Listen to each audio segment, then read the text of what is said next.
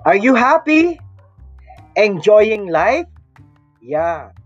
Are you ready to be reminded on how to really enjoy life?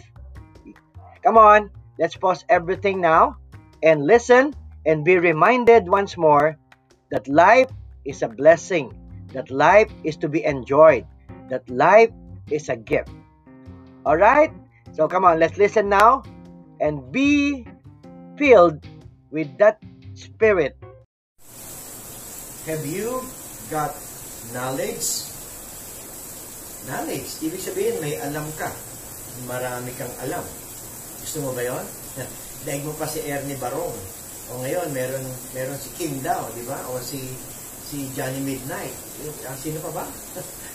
Sino pa ba yung mga maraming alam o alam na nila lahat, di ba? Yan. Would you like that? Would you like to know everything? Okay. So I'll give you another choice. Actually, the choice has been given from the beginning of time. Yes. It was Adam and Eve that was given the choice. Would they choose to know God more? Or would they desire to know good and evil? Yes. And that's what they choose. They chose the tree or the fruit of good, the knowledge, the fruit of the knowledge of good and evil. Yun, doon nagkakaproblema. I don't know with you, no? Pag hinangad natin na marami tayong alam, yan. Well, sa totoo lang, pag marami kang alam, I don't know with you, but for me, pag umabot ka sa punto na marami kang alam, ang unang-una mo malalaman, marami ka pang hindi alam. Yun, ano? We're talking about knowing. Ako, we would rather know God. And knowing God, hindi pa rin kilala mo na ba ang Diyos? Ganap mo na ba siyang kilala? Ganon na ka na ba ka-intimate sa Kanya? Or why did I say intimate? Yan, yung salitang knowing. Yeah. When Adam know Eve, yan, she conceived. Di ba? Ganon siya. So, how well, or should I say, do you know God very well? Diba? Magkakaproblema, ano? Yan. Ako, I would rather do that knowing of God. God knowing me, wala nang problema. He knows me even before I was born. He knows me inside and out. Yeah, He knows my beginning and even my end. He knows what I'm doing even before I do it. Yes? So, let's strive to know God more. And maybe I do not want to say you stop desiring to know more, but pag hindi mo alam, umaasa ka sa Diyos. So, would you rather depend on what you know, or would you depend on God? Ano sa palagay mo? Ako, hindi ako mapalagay. Totoo, ganun yun, ano? Pag marami kang alam, umaasa ka sa sarili mong katalinuhan, sa sarili mong galing, di ba? Sa sarili mong kapangyarihan, sa sarili mong alam. And doon nagkakaproblema. Bakit? You do not allow God na makialam. More often than not, you take matters into your hand. Yes? Yes. Don't do that. Don't do that. Because pride will be creeping in. And I'm telling you this, you will be successful. Of course, successful. Yeah, why? Why? Oh, medyo kakatok lang po ha. Yung tatamaan, buti nga.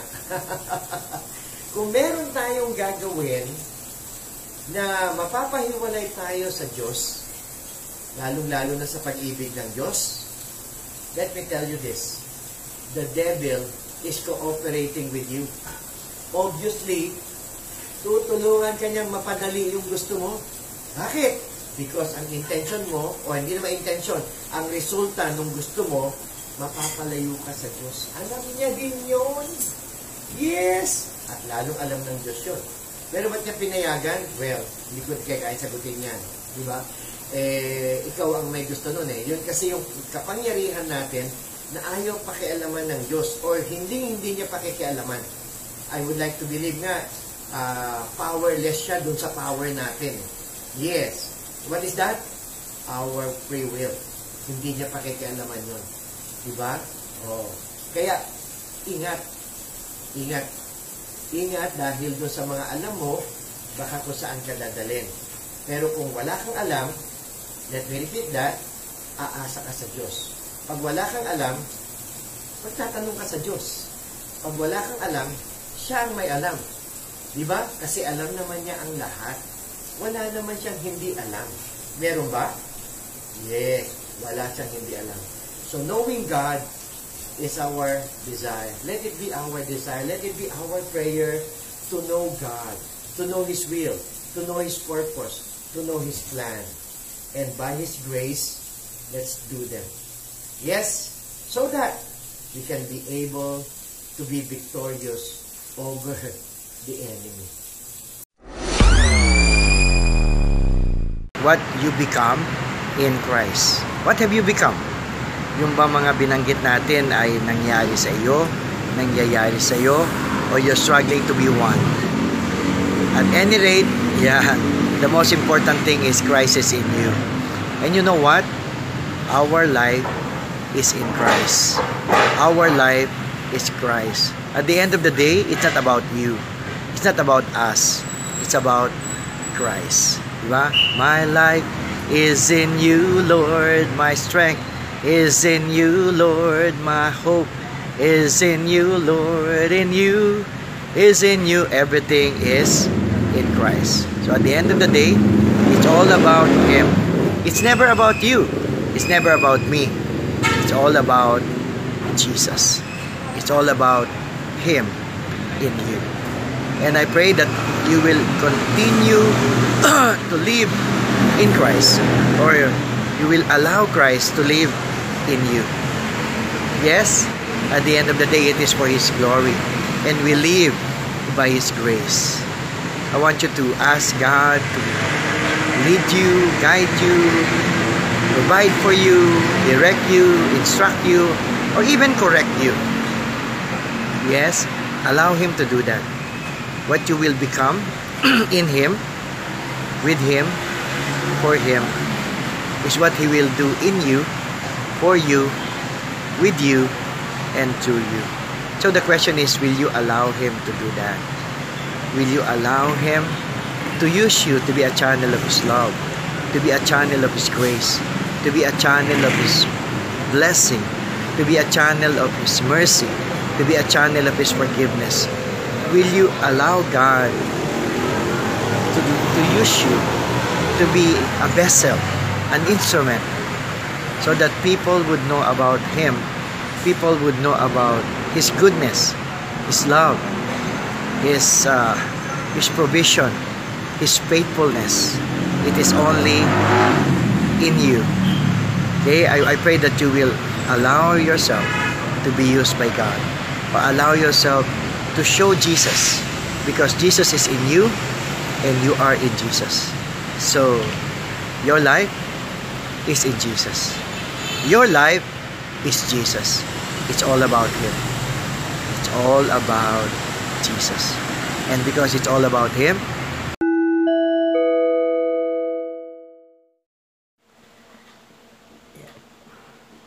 I hope you have enjoyed our ID in Christ.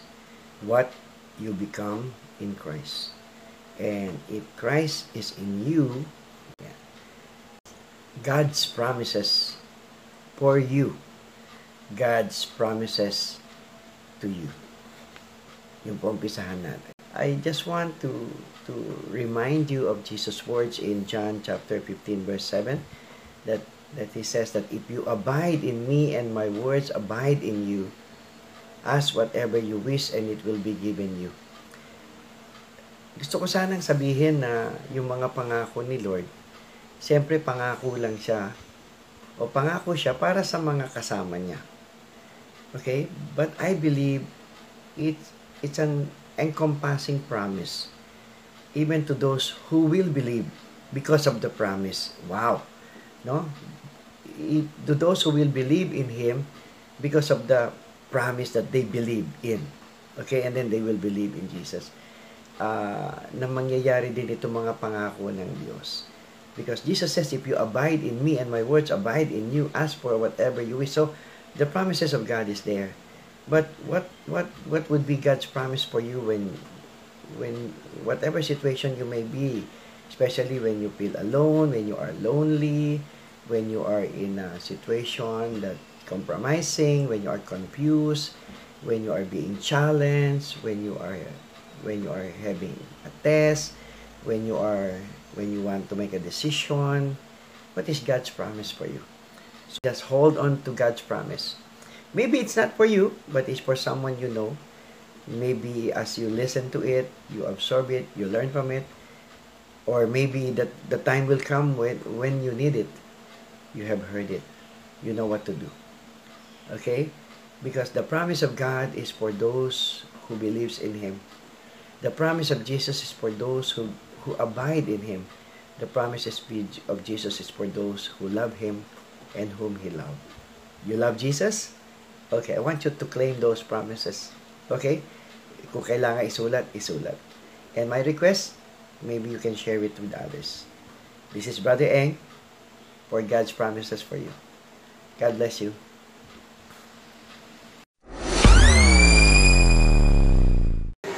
How have you been doing the good things that you're doing? How have you been doing the things that God wants you to do? Why do I say that? Because the good things that we do are not easy to do. Actually, they are, but some way, somehow, they are always opposed. Especially the things that we do for God. Do you notice that in everything that we do that will bring glory to God, it's not easy? Why do I say that? Because we have three oppositions. You know them? Yeah. Unang-una na yung ating mga sarili. We oppose what we want to do. We oppose the good things that we want to do. The good things that we want, we don't do. The bad things that we want, that's what we do. That's what Saint Paul says. The next one is the world. The influence of the world in us. Yun yung mas iniisip natin, yung iniisip ng mundo kaysa sa iniisip natin at ang iniisip ng Diyos. At pangatlo, yung pinakamatinding opposition natin is coming from Satan. Why? Well, any good thing that will give glory to God is not easily to be achieved. Bakit? Hindi papayag ang demonyo na bigyan ng glory ang Panginoon eh. Even if it's a good thing, especially if it's a good thing to do. Akala natin, madali nating nagagawa, no? Tingnan niyo, pansinin niyo. Pag hindi yan para sa papuri ng Diyos, pag hindi yan para sa parangal ng Diyos, pag hindi yan para sa kadakilaan ng Diyos, parang madali nga lang gawin, ano? Pero pag para sa kadakilaan ng Diyos, medyo nagkakaroon ng mga oposisyon. Napapansin niyo ba yon? Yeah, pansinin niyo. Kasi meron talaga tayong oposisyon. Merong kontra at kokontra. Ganon bale. Yung tatlong yon sinanggit ko ha. The self, the world, and Satan. So, why am I telling you that? So that as you become aware, you would know to seek the power of God in all these things. Especially with the world and with yourself. Kasi ang madaling kalaban si Satanas, alam naman niya wala siyang laban sa Panginoon eh, di ba no? Technically, yes, madaling kalaban. Ang mahirap na kalaban yung mundo at saka yung ating sarili. Bakit? Kasi madalas kaysa hindi, ang tao, ikaw, ako, tayo, mas iniisip natin ang iniisip ng ating kapwa, ang iniisip ng mundo, at ang sinasabi ng mundo kaysa sa sinasabi ng Diyos. O, di ba? O, yun ang nilalagay sa atin ng demonyo. Okay? Don't allow that to happen. In everything, give glory to God. In your thoughts, in your words, especially in your works. Yes, then, enjoy Him. Well, let's pray about that. Lord, thank you. Thank you for your great love. And Lord, I really, really, really desire to know you more, to know your purpose in my life, to know your will in my life, to know the things that you want me to know, and that I may be able to become the person that you want me to be. So Lord, prepare my heart, my mind, and my spirit to know you more, to know you well. And let it happen by your grace. I pray this with Mama Mary. In Jesus' name. Amen. Amen. And amen. You know God? Great! enjoy him. God bless you. You need to enjoy life. How? Enjoy him and enjoy life. God bless.